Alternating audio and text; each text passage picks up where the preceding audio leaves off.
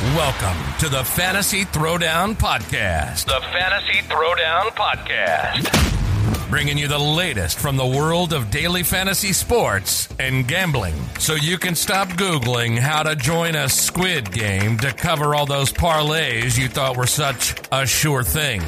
Now, sit back and listen to one of the sharpest minds in the game. Here's your host, Dwayne Callender. Hello and welcome to the show, everyone. We have hockey on tap. I know some of you are wondering, really? We're going to talk about hockey? Absolutely, because the best time of the year has arrived in sports. I know people are wondering, like, really? Yes. You know why? Because the Stanley Cup playoffs are my favorite playoffs, even though it is outside of maybe the World Cup. But you know, that's only once every 4 years. Hopefully it stays once every 4 years. But the Stanley Cup playoffs typically are the hardest fought playoff series, the most high-level execution playoff format of any of the major sports. Because everyone grinds and actually earns it over multiple 7-game series. However, this is the first true NHL playoffs in over 4 years. It was a full 82-game season for the NHL. No neutral sites coming up. You got full capacity for fans. You know, it's basically we're back. We're actually back. For the first time in since 2018, we are actually back in a true standard NHL format for the playoffs.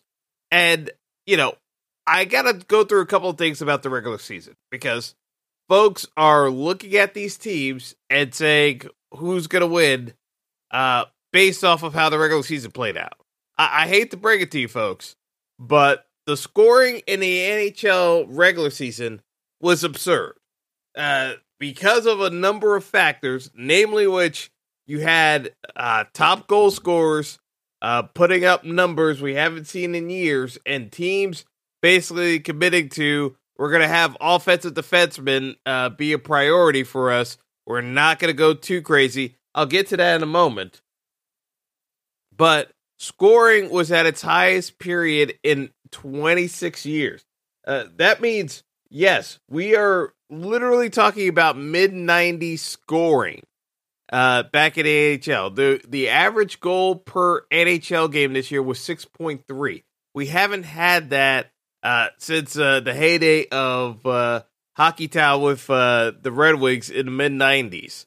You had at least 8 players break 100 points, and you had 50 players score 30 or more goals. I mean, the Rangers had a ton of goal scorers, and yet still, the Rangers aren't even close to the top of the scoring ranks across the league. That shows you just how like scoring centric the league was this year. And I still have to be honest. This is still going to be a case where I think the format is going to be very different for the playoffs. I'm just gonna be honest with you guys. I think teams are gonna tighten up way more, and it's gonna have some severe impact for a couple of these clubs that are used to scoring in bunches. So we're gonna see. We're gonna see, but we're gonna dive into these games here, because I think we got some interesting first round matchups that I don't think folks are necessarily paying that close attention to, that they really should, in terms of the odds and really my expectation of how some of the series will play out. But across the board, the scoring has been up in the league. I just don't think that you can take this, that it's going to carry over straight into the playoffs. We've seen this constantly. The ice shrinks. It's going to be harder to get those clean looks on net, and you're going to need goaltending if you want to go further in the playoffs. But the Florida Panthers are your President Cup trophy winners. They had the best record in the regular season.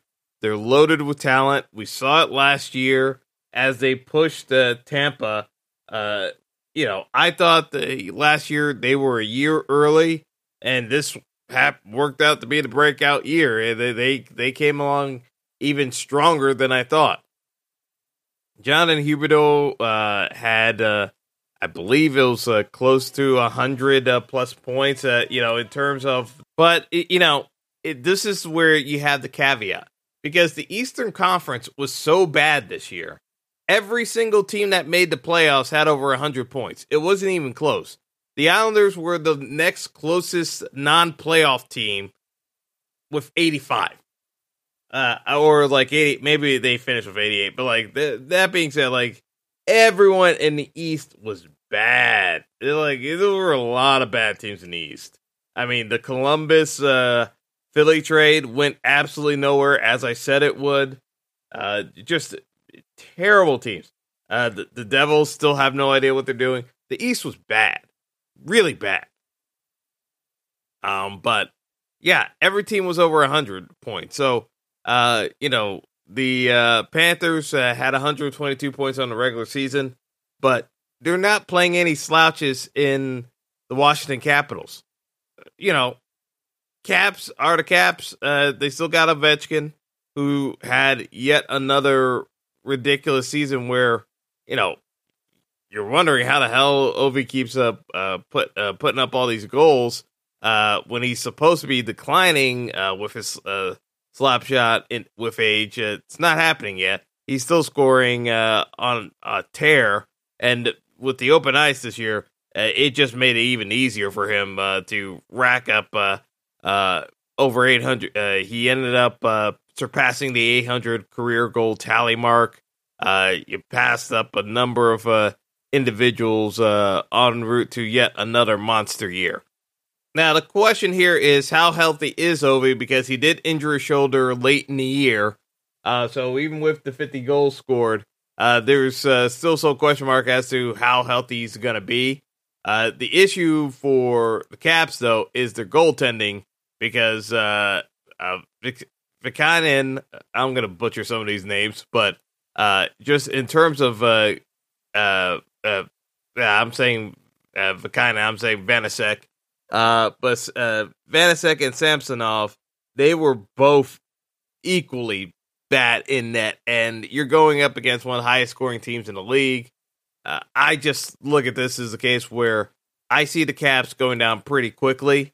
I don't see them. Actually, I think the Panthers were the highest scoring team in the league. I'll have to double check their numbers against Colorado, but I'm pretty confident that between some of these other squads that Florida did lead the league in scoring this year. But it's just, to me, this one's one of the more obvious mismatches just because of how bad Washington's goaltending. Maybe they get hot, but I don't necessarily see it happening with the way the Caps played throughout most of the year. Their goaltending just never got to a good place overall to feel confident in a playoff series. And of course, they drew the worst matchup by not winning down the stretch, because it's just, realistically, the Panthers are the worst matchup Washington could have gotten. Washington is the perfect matchup for the Panthers, in my opinion, because, yes, while there's Ovi, the offensive threats on the Panthers should be able to generate more than enough pressure to kind of get by this series. I look at the Panthers in 5. In terms of the series line odds, they had the Panthers at -1.5, was -150 for the Panthers, -2.5, which basically tells you Panthers need to win in 5 or less. That was +150. Either way, I am good with taking the Panthers -1.5. Or if you want to go be a little bit bolder and where I was leaning, Panthers in 5 or less, you can go with the -2.5 and you get +150. That's how I would look to bet this series. I just look at this as a case where I think Washington is outgunned and there's really not much they can do about it. It is what it is, especially if Ovi isn't 100%. If he's not 100%, they were already behind the 8 ball here. I just think it sinks them even further. Over in the Western Conference, we have the Colorado Avalanche as the overall number 1 seed, playing the Nashville Predators. Predators back in the postseason, although in a much weakened position, just because of the fact that I kind of view this matchup as, again, somebody had to make it in the wild card spot. Basically, you had the Canucks, Vancouver Canucks, and the Vegas Golden Knights were just, way too inconsistent throughout the year, and try to mount and rally late, but just not enough. And, slow and steady Canucks, slow and steady Predators just kind of got in, even though I don't think anyone would confuse them with being a top flight team. I look at this series and say, this really comes down to, can Colorado not look past Nashville? Because as good as Roman Josi is, it's literally Roman Josi, the all-star defender for Nashville, trying to play 28 to 30 minutes a night to keep this series close. I don't see Nashville winning more than a game in this series. I think this is the most clear-cut mismatch. And UC Saros, the starting goaltender for the Predators, also rolled his ankle and had a pretty nasty-looking ankle injury in the last 2 weeks of the year. His status is still in question for a couple of games this series. I'm not exactly sure, again, on the Nashville side, where are we actually getting to a good spot? Because I'm not entirely convinced that Nashville, isn't in the camp of trying to tread water and just keep this series from.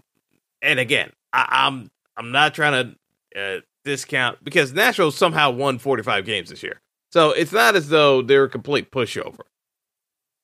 The question, the issue becomes on the Nashville side. They weren't exactly that stellar defensively. They actually did score more goals than the Rangers. So again, when I complain about the Rangers not being too top heavy and not having enough goal scoring throughout the lineup, I actually mean it. Even Nashville scored more goals than the Rangers. The issue for Nashville, though, is they do give up quite a few goals, and without Saros in net, their goaltending was still pretty spotty overall from a backup standpoint. So it kind of came down to what else are they going to be able to do? Because I don't necessarily see a good outcome here. Rittich was pretty mediocre overall when he did start in net for Nashville. I mean that's it. I don't think they have anybody else in net that they can throw in there. It's just the case where Rittich couldn't get it done in Calgary. For the couple of years he played there, wasn't very good in the postseason either. I just have my doubts. There's a reason why Calgary gave up on him, because they couldn't. They just, even with the carousel Calgary had before they pulled off the Markstrom heist. It's just it's pretty clear cut. I just think that this series probably should end in a sweep, but I'm gonna give Nashville a game because they won more games than anyone could have given them credit for. I still can't get over how Nashville won 45 games this year, because if you look at this roster, it's a lot of guys who are probably nearing the tail end of their career or already at the tail end of their career. Ryan Johansson never really reached the heights that people expected him to for his career. You know, he's already 10 years into his career. He's just, you know, people always thought he was going to be a 70 to 80 point centerman.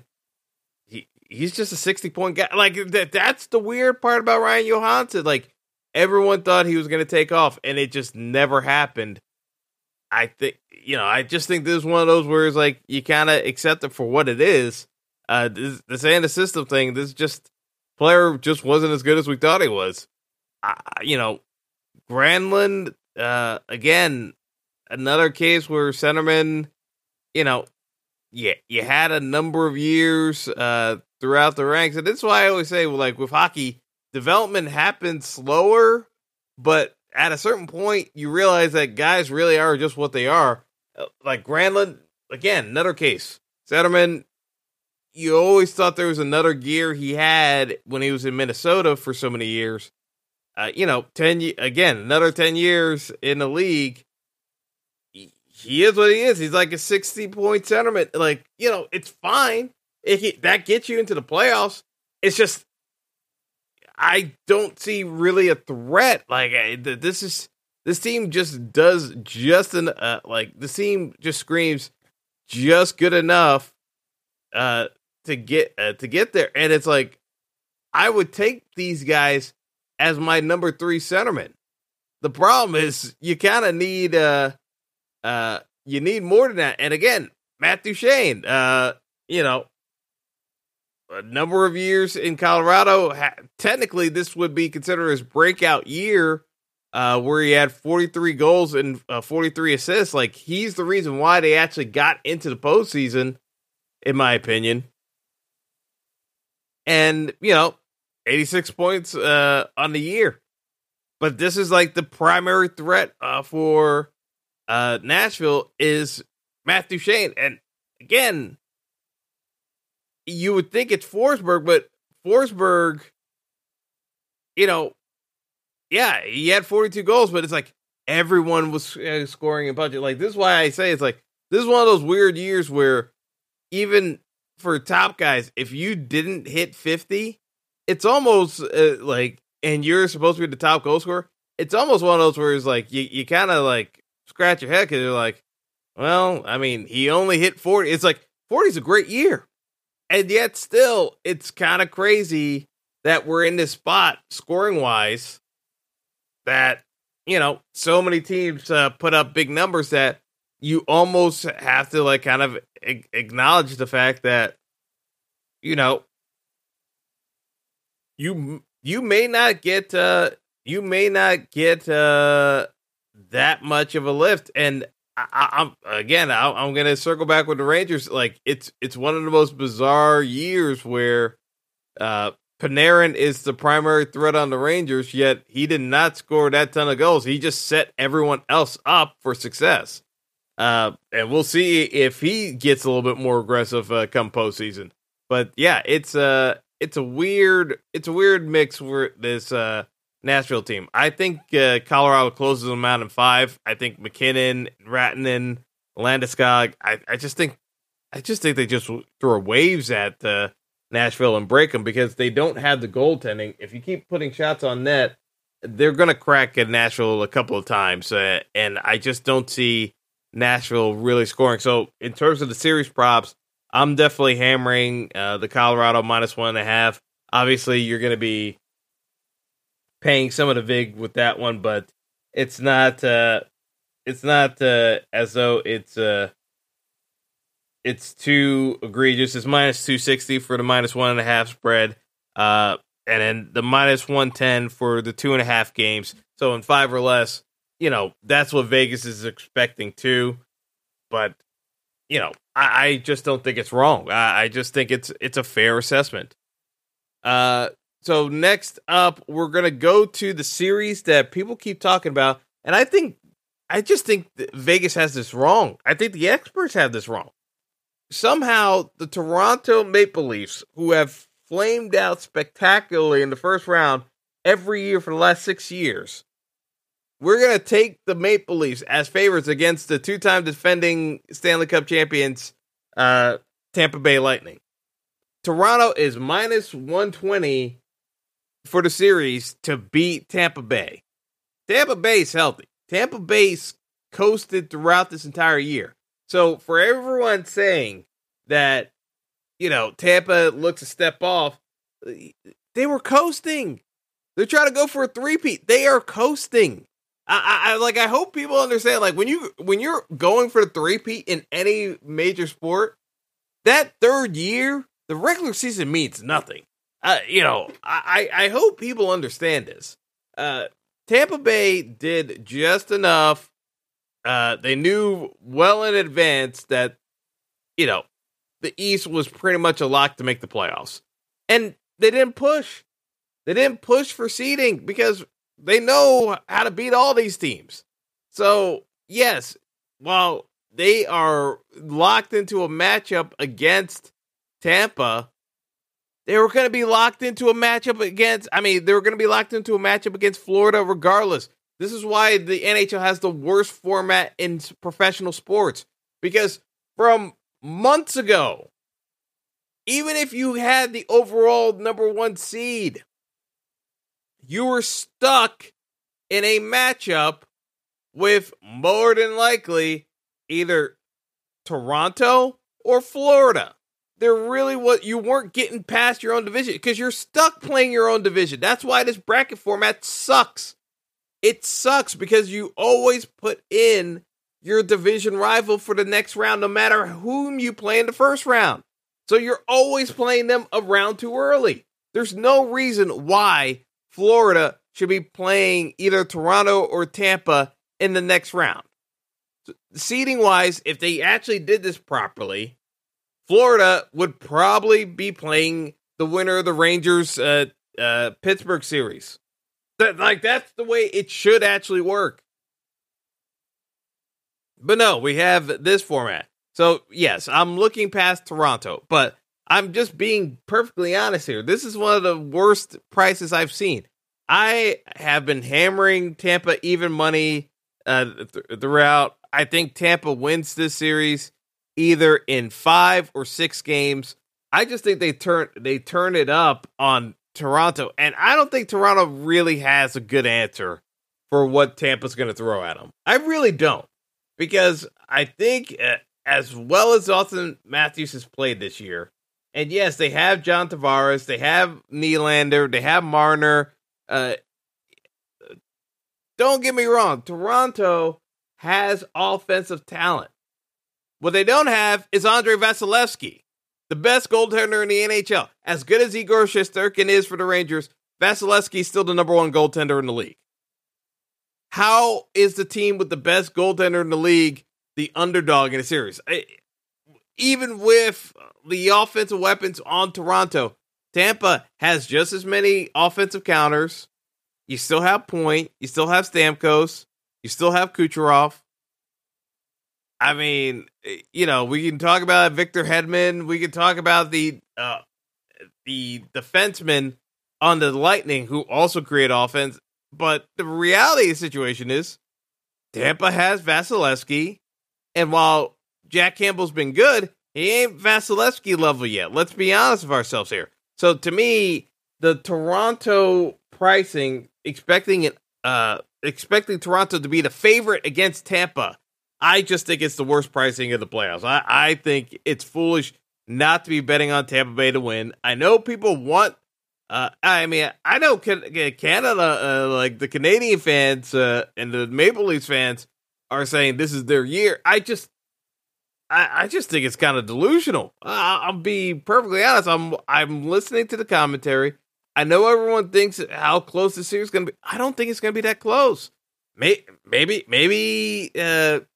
Maybe Toronto surprises me here, but I think they get punched in the mouth early. I think they get punched in the mouth pretty hard by Tampa. I think, this first game is going to be important. If Toronto can avoid getting smacked hard with like a large goal deficit loss, maybe Toronto holds their own.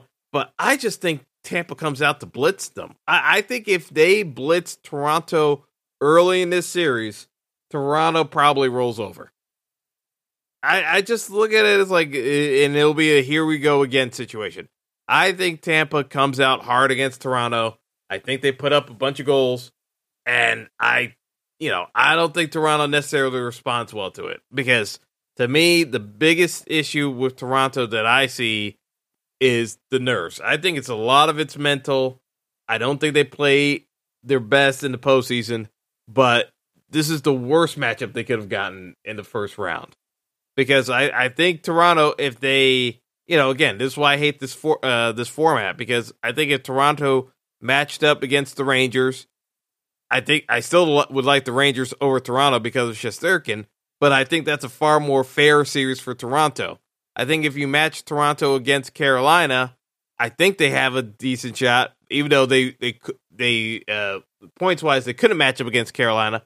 But it's like, if you gave Toronto the Rangers, or if you gave Toronto the Penguins, I think those are two fairer matchups for Toronto than playing Tampa Bay. I definitely wouldn't want the Rangers playing Tampa Bay. So it's better as a Rangers fan for me personally seeing Toronto play Tampa. But I just think this is one where people have gotten this completely wrong. I think this should be Tampa favored. I think Toronto's the one with all the pressure on it. Yes, Tampa's going for the three-peat, but, it's a case where I think Tampa is now they're ready to start hitting the postseason hard.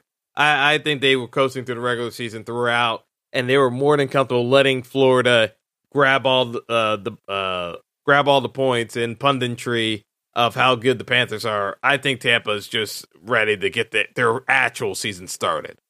And yeah, I'll take my L's if it comes down to it with Austin Matthews like having a massive series. I mean, Matthews, was terrific this year, but I got to see in the postseason. These guys have not shown up, and I know what I'm getting in Tampa. So to me, the onus is actually on Toronto to show up for this series, because this is actually the hardest opponent they've ever faced in the postseason before.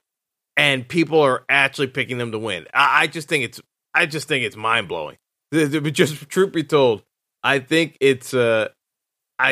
think it's mind blowing that Toronto is facing their toughest opponent in years. It's crazy. I don't know what else to say. I just think it's wild that all these years, Toronto's been losing to the likes of Boston, and we're going to take them against Tampa Bay. Okay. Next up, we're in the West. We've got the overall number 2 seed in Calgary playing Dallas. And this is one of those weird ones, because I talked about the Markstrom heist.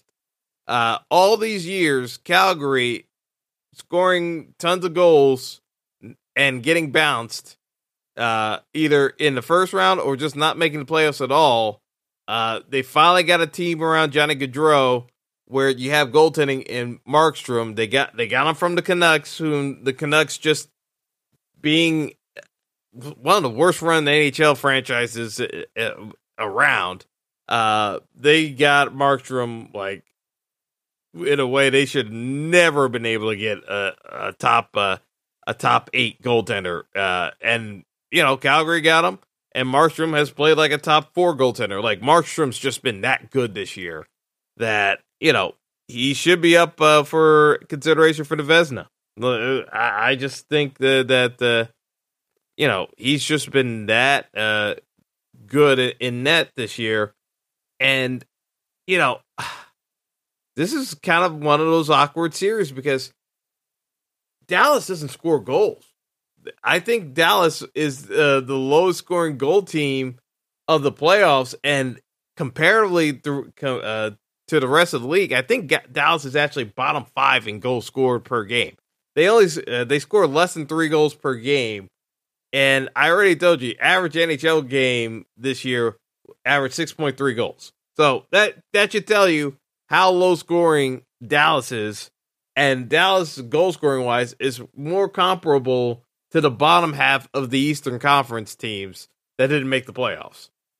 But what Dallas does do, they play their defensive shell.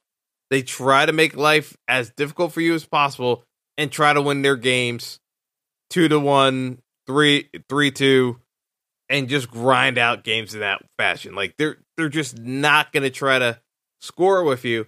And this is where it comes to this clash of styles, because realistically, I kind of look at this as a case where Calgary should win this series. They're heavy favorites to win the series, but I could see also Calgary getting into their bad habits of taking bad penalties, getting into the penalty box, and Dallas figuring out a way of staying in the series, because as low scoring as Dallas is overall, their power play is actually pretty decent. They'll convert. They convert over 20% of the time on the power play. That's how they kind of generate their offense. In terms of teams that are power play dependent, they're closer to the Rangers than most of these playoff teams are. They really need the power play in order to generate their offense in bulk of the scoring. So I'm curious to see how Calgary matches up here. I think Calgary takes this one in 6, but I do think Dallas is due to make life as difficult as possible for Calgary, just from the standpoint of I don't necessarily think that you'll have that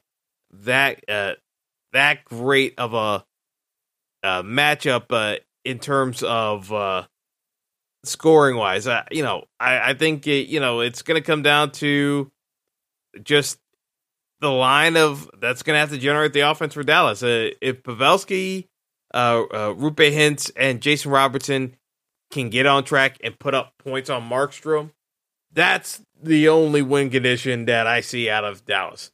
They actually need to just score with that one line, and most likely it'll be off the power play.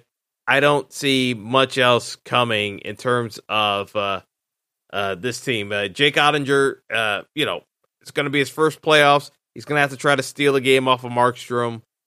Again, it's going to be a tall order for Dallas. I feel confident in Calgary advancing here.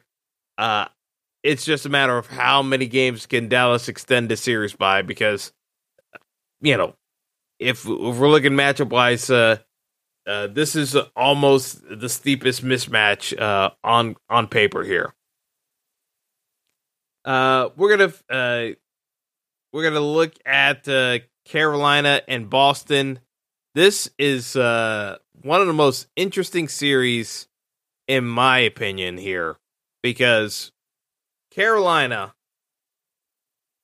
one of the Cup favorites entering the year, Cup favorites throughout the year, and they're playing a team that does everything they like to do and has a little bit more veteran savvy in the Boston Bruins. You had the perfection line of Marchand, Pastrnak, and Bergeron. Bergeron still plays at a high level defensively at center. You've got two teams with very active defensemen. They're going to jump in the zone. They're going to clog things up. This is just like a very balanced series. I think that, to me, this is the series that's most likely to go to 7 games. Carolina had a great year, but Freddie Anderson, the starting goaltender for Carolina, got hurt, and it's a question of whether or not Carolina can survive long enough. Because I think if Boston gets up in this series, it's a lot of here we go again, because Boston has knocked out Carolina of the playoffs 2 of the last 3 years. These teams know each other very well. I'm looking at this I know Carolina has more talent. Sebastian Aho and Teuvo Teravainen, they're coming into their own, And now, skill-wise, before you used to make the argument that between Pastrnak and Marchand, they're the better squad. Now, with Teravainen and Aho getting better, and as Pasta and Marchand get older, I don't think it's that clear-cut anymore. I think this is really going to come down to goaltending, and we got a question mark at Jeremy Swayman. First postseason, really. No Tuukka Rask anymore. Boston has their own questions, too. I just look to see how these teams adjust, because I think this is a 7-game series. I really believe that this is the first 7-game series that we feel pretty confident in. It's going 7. I don't see either one of these teams being able to close out the other in 6. I think this one goes 7. I'm still not entirely convinced that it's Carolina series to lose. I think it's pretty even. I'm actually going to take Boston for prediction standpoint, because as an underdog, you're going to get better odds there.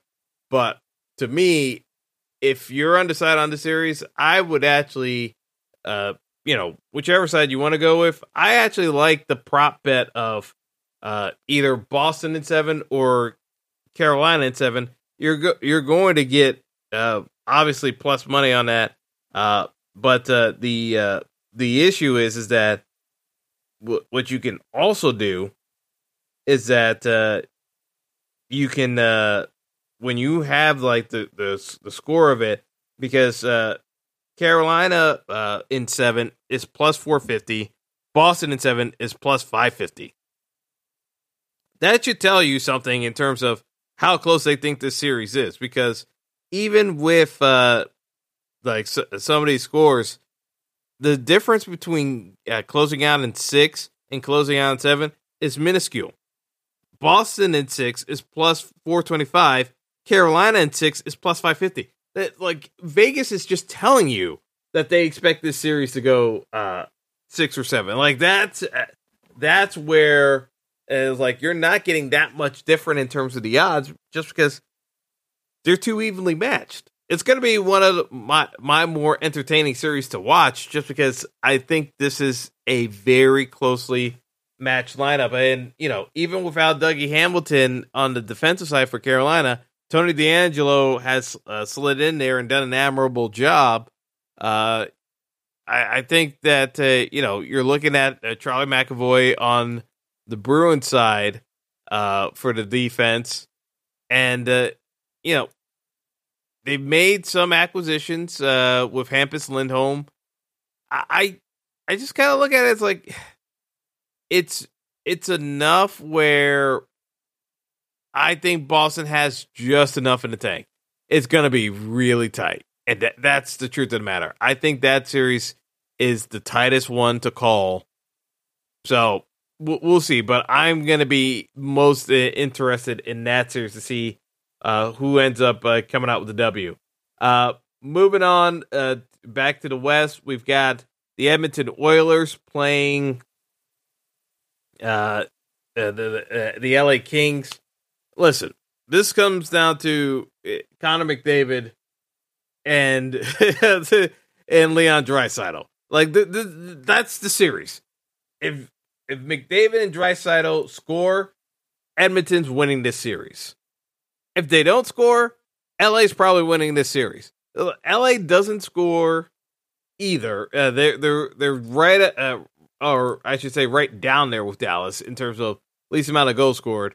But they clamp down on you defensively, and they force you to beat them. So realistically, the more they are going to be under the knife. Philip Denault and Andrei Kopitar have been two of the better defensive centermen in the league this year.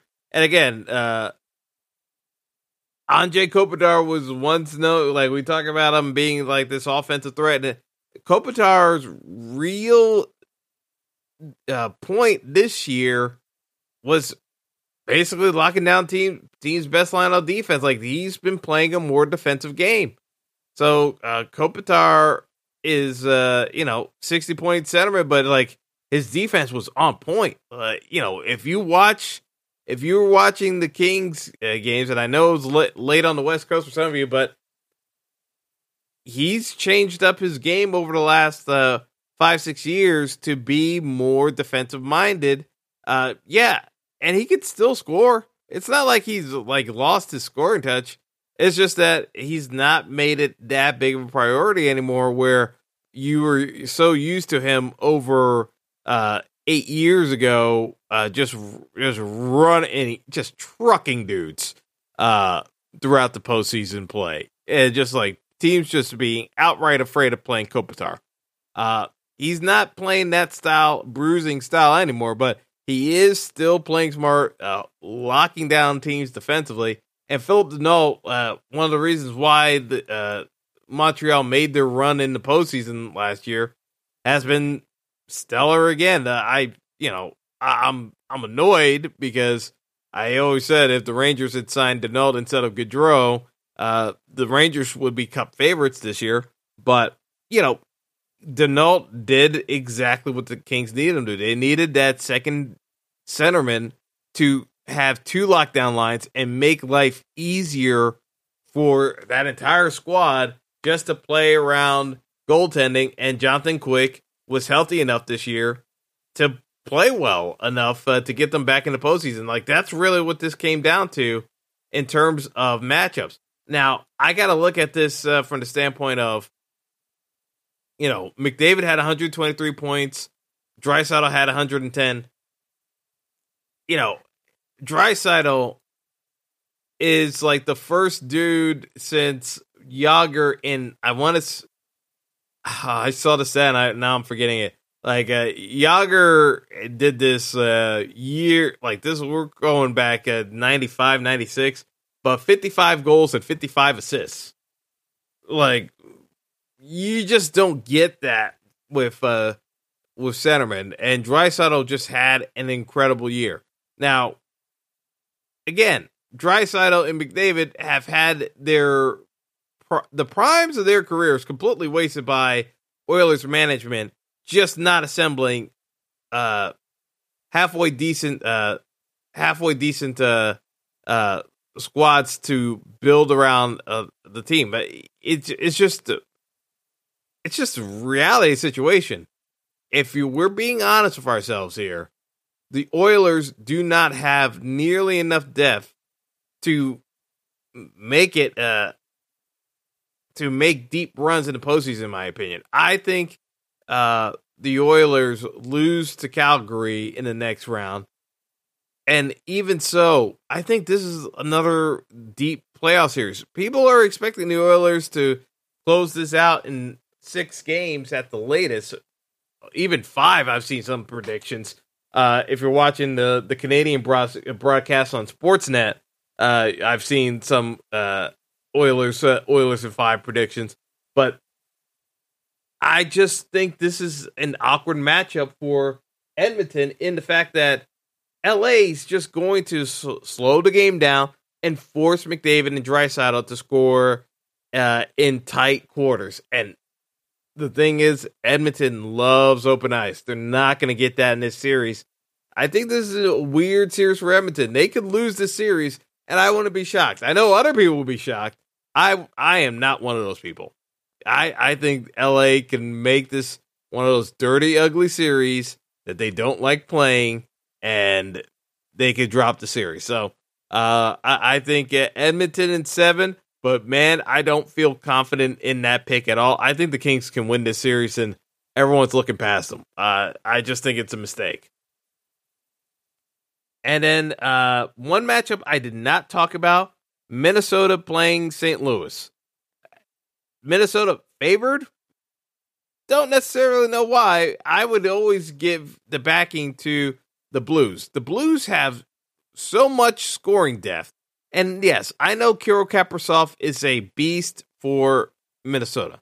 But someone needs to explain to me how a team that scored more goals in the regular season than Minnesota has the better goaltender in Binnington.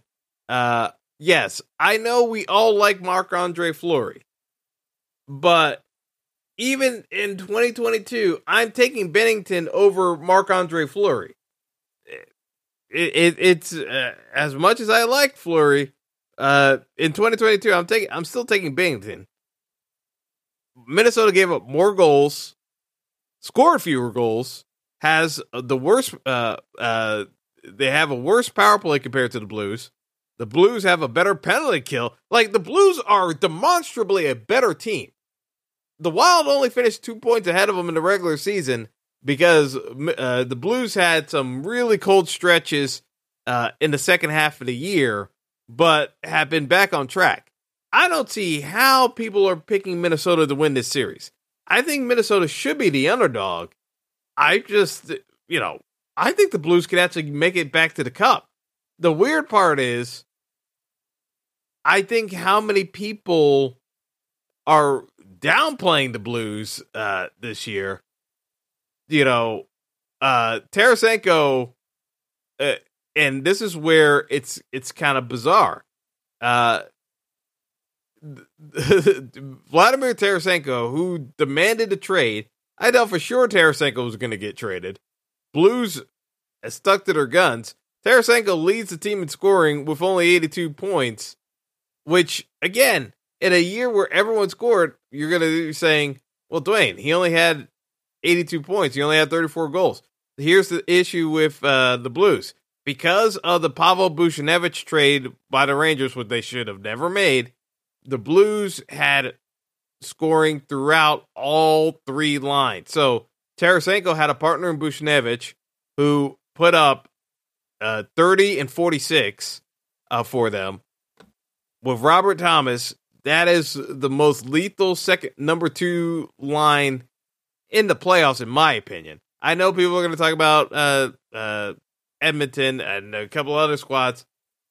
I think the Blues have the most undersold squad from a number two line standpoint in terms of forwards and defensemen. I think they can shut down teams. And the thing of it is that it's not even talking about their third line. Like, the Blues had so much scoring depth that when you're talking about Jordan Kyrou, put up 75 points being on the third line. The Blues had a ton of depth. They added Brandon Saad. I just look at it as like, this is just one of those awkward teams you don't want to be playing against in the postseason. Again, Minnesota had a very good regular season. I just think the Blues are a better team. I really think the Blues are a better team. And it's hard to like just discount a team that's won 53 games in a season, but I just, and it's a division rival too. So there's a lot of bitterness between both of these squads. I just think that between Husso and Binnington, I think both you're probably taking both goaltenders. The Blues will probably go with Husso to start, but I wouldn't be shocked if Binnington comes into the fold here if they find themselves down and needing a spark. I just think that if you're looking at these squads, the save percentages are better on the Blues side than even what you had with Fleury. And yes, I know some of Fleury's numbers are impacted by the Chicago team that he was stuck with. But even with that, I just think that the overall depth of the Blues is putting Minnesota in a very awkward spot. I just think the Blues have a better overall squad than Minnesota. Now, that doesn't mean that I think this series is a cakewalk, but I think if the Blues get up early in this series, the Blues can close them out faster than people expect. But I think that this is probably a series that's going 6, and I like the Blues. I just don't necessarily see Minnesota pulling that series out. I think the depth of the Blues gets past Minnesota, and I think for playoff challenge purposes, to get a little bit different, I think that the Blues are the exact same style team that's capable of knocking out a team like Colorado, and they could also beat a team like Calgary. I think the Blues are the dark horse team in the West that people have not been giving proper respect to. And if Minnesota actually pulls this off, don't get me wrong, if Minnesota pulls this off and they beat the Blues, I think Minnesota can go to the Stanley Cup final. Like, this is one of those weird series where someone's going to go home feeling very disappointed about how their season ended, because I think the winner of the series actually makes it to the Stanley Cup final in the West. I really do. I think these teams are good enough that if they can figure out a way to get past the other squad, they can make the run, because I just think that Colorado is there to be had. I don't think Colorado plays nearly disciplined enough. When you start factoring in a couple of these squads, that I think from a power play standpoint, Colorado is very dependent on it. Now, if it comes down to Minnesota, I think it's a much harder road for Minnesota. I'm sounding like trying to do my best Minnesota accent. I just think that for the Wild, it's a much harder act to take out Colorado. They have the game to do it. If they can beat the Blues, they'll have the game that they need to have in the playoffs to take out Colorado.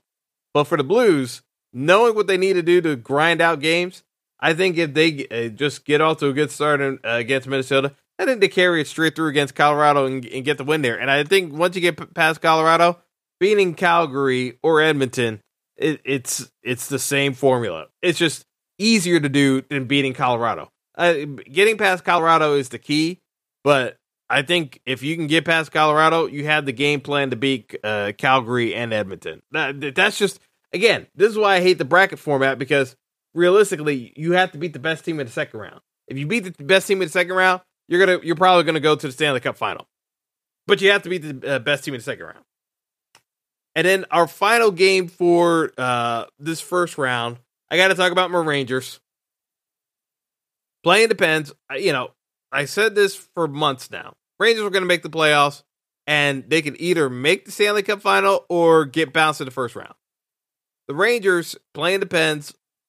I thought Pens, Capitals, realistically, it's a coin flip matchup. I would rather play the Capitals, but you got stuck with the Pens. Goaltending, Rangers win. Scoring wise, Rangers should win. But the bugaboo here is playoff format versus regular season format. Rangers were so dependent on the power play to score their goals. The Rangers had a 25% efficiency on the power play. The Pens are one of the most, actually, I think it was either in the Eastern Conference, at least, I think the Pens actually had the best penalty kill in the Eastern Conference this year. Even better than what you would normally expect out of Boston. I think it was actually I think it might have been Carolina. But I think between the Pens and Carolina, those were the two best penalty kill units in the league. But that's the thing. The Rangers' strength in the power play is almost negated by Pittsburgh killing off penalties, even when they do get into the box. Because that's the thing. Pittsburgh really doesn't get into the penalty box all that often. So the Rangers are going to have fewer opportunities than ever to generate power play opportunities. This is a very tricky series for the Rangers to navigate, because this is where I talk about the scoring depth not being there, because outside of the top six for the Rangers, they don't necessarily have that other option to go to, and that's why you needed a Buchnevich on the squad. Now, Andrew Copp and Frank Vatrano have been very valuable down the stretch from their acquisition during the trade deadline. They both played extremely well. The Rangers are gonna need that production to carry over into the postseason, because again, this is the question I had about the Rangers: where are the additional scorers going to come from? Because once the power play gets shut down and everyone's keying in on Panarin, I expect everyone to do the same. Even though Panarin didn't have the most goals, he's going to be trying to tee up the likes of Kreider on the power play. He's going to be the one trying to get Ryan Strome into more open ice positions to set up other players. It's going to be a lot of mixing and matching with the Rangers offensively because, yes, we have the set pairings, but the guys getting focused on is like the Rangers are going to need Gaudreau to show up. Like, Gaudreau has to actually do some productive work on offense with pressure and getting some dirty goals. Like, the Rangers are going to have to scrap. I don't know if they have enough to get past the Pens, but there is no way I'm ever going to take the Pittsburgh Penguins with Crosby, Malkin, and Letang, and Gensel, and the whole scores of prospects that Pittsburgh keeps cranking out. There's no way I'm taking the Pens. There's no way I'm picking the Pens over the Rangers. I'm sorry, I'm a homer. So I'm going to take the Rangers in 6. It's probably going to be a wrong pick. And I'm probably going to take the Rangers to get to the conference finals against Tampa. And then I'll have them bow out from there. But it's the one pick where I look at it and I'm saying, if I was doing this objectively from an analysis standpoint, the Pens' ability to shut down power plays is going to be so critical in determining who wins this postseason matchup. I think the Rangers are going to have to figure out a way of solving the Penguins' penalty kill if they're going to get past and win this series. Shesterkin, I expect to play well, but Shesterkin is only going to steal a game or two. The Rangers got to figure out a way of winning 4 games, and part of that's going to end up involving the games they can get the power play going. If they can't get the power play going, the Pens probably win this series, as much as that annoys me, but that's where I see things lining up. But, if I'm picking teams to make the Stanley Cup final, I told you how much I like Tampa. I just think the market is so wrong on Tampa, and they've been looking past them. Tampa, I expect to beat Toronto. In a matchup against Florida versus Tampa, where people are going to pick Florida as the favorite, I'm going to take Tampa again. They have the experience. Florida's not afraid of them, but Tampa, knowing what's on the line here, I expect them to lock in, be focused, and Vasilevsky to shine as usual to get past Florida. And from there on, they're in, as much as I like the Rangers, even if it's Boston or Carolina, like, again, I don't see the teams in the bottom half of the Eastern Conference bracket taking out Tampa if Tampa can get past Florida. I just don't see it. And as on the other side, I explained to you guys, if St. Louis gets out of the first round and plays their game, they should be in fine form to make it all the way to the Stanley Cup final. So I'm going to pick a final of St. Louis versus Tampa, and I'm taking Tampa to win the Stanley Cup. We shall see how it all lines up, but I think we have a real chance at a three-peat here. And, from an odds standpoint, if you're looking at the betting odds of who's going to win the Cup, Tampa Bay is 11-1. They have the same odds as Carolina. You've got a chance at a three-peat with a team that relatively has come back in most of the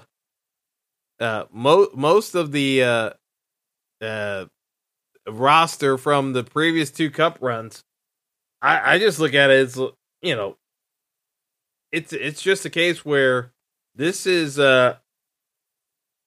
just lining back up. It's like it screams three-peat, but it's like, could you imagine a series where Tampa has a chance at a three-peat and the last team left standing in their way is the previous Cup champion from 2019 in St. Louis? I think that's a hell of a series. I think the NHL would be happy if they got that series finale. I know that they probably would want Tampa versus Colorado or Edmonton, but I don't think that's the worst case scenario either from a matchup standpoint. TV ratings wise, yeah, it makes a difference. It definitely makes a difference. But we'll leave it at that. So that's all I have for NHL talk. Again, I keep seeing I keep seeing folks getting upset at the takes against Kyrie Irving. I'm sorry. Everyone keeps getting upset with the amount of complaints being leveled at Kyrie Irving, saying it's unfair.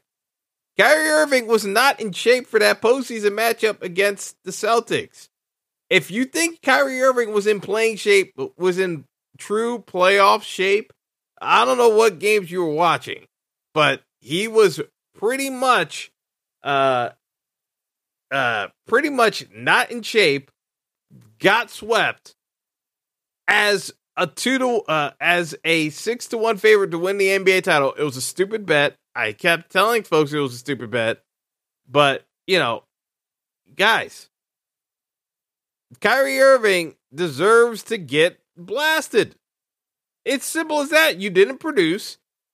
You made the entire season about you.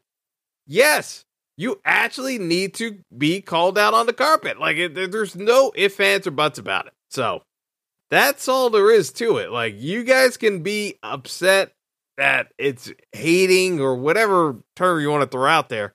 It's just the reality of the situation. So, I hope that's the last thing I have to talk about with Kyrie Irving, because it's just the amount of people who are trying to defend Kyrie Irving for not doing his job and not being professional. I just find it absolutely absurd. But anyway, that's all I got for today. Enjoy the Stanley Cup playoffs, folks. I know I will. So until next time, have a good one, and we will talk some more sports down the pipe. Take care. Thanks for listening to the Fantasy Throwdown Podcast. Be sure to like and subscribe to the show on Apple Podcasts, Google Podcasts, and all other major outlets.